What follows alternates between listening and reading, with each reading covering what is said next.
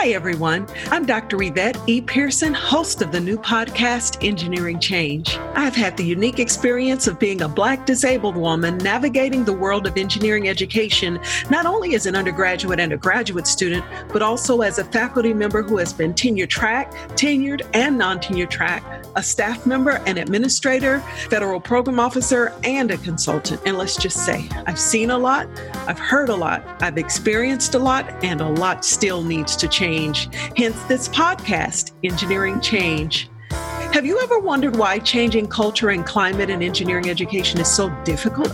I mean, why is it that engineers can design and 3D print working body parts, but continue to struggle with the problem of equity and inclusion? Well, I do have one answer for that, but I won't go there right now. I will, however, pose another question. What if we approached this problem the way we approach any other engineering problem, as an iterative design process, and specifically as a user-centered design process? That's what Engineering Change does.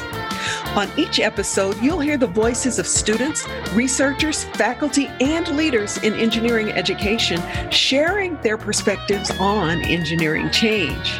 And whether you're in the trenches as a person from a traditionally marginalized identity, or an advocate or an ally wanting to improve things at your university, you'll leave each episode with actionable strategies for wherever you are in the process of engineering change. So, please subscribe to Engineering Change wherever you listen to podcasts, and join me for a new episode every other Wednesday beginning May 20th.